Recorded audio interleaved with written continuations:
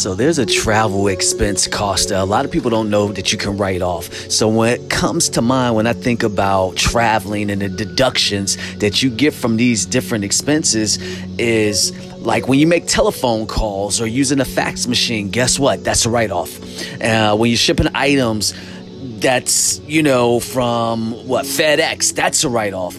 Any type of tolls or when you're driving, parking, that's a write-off.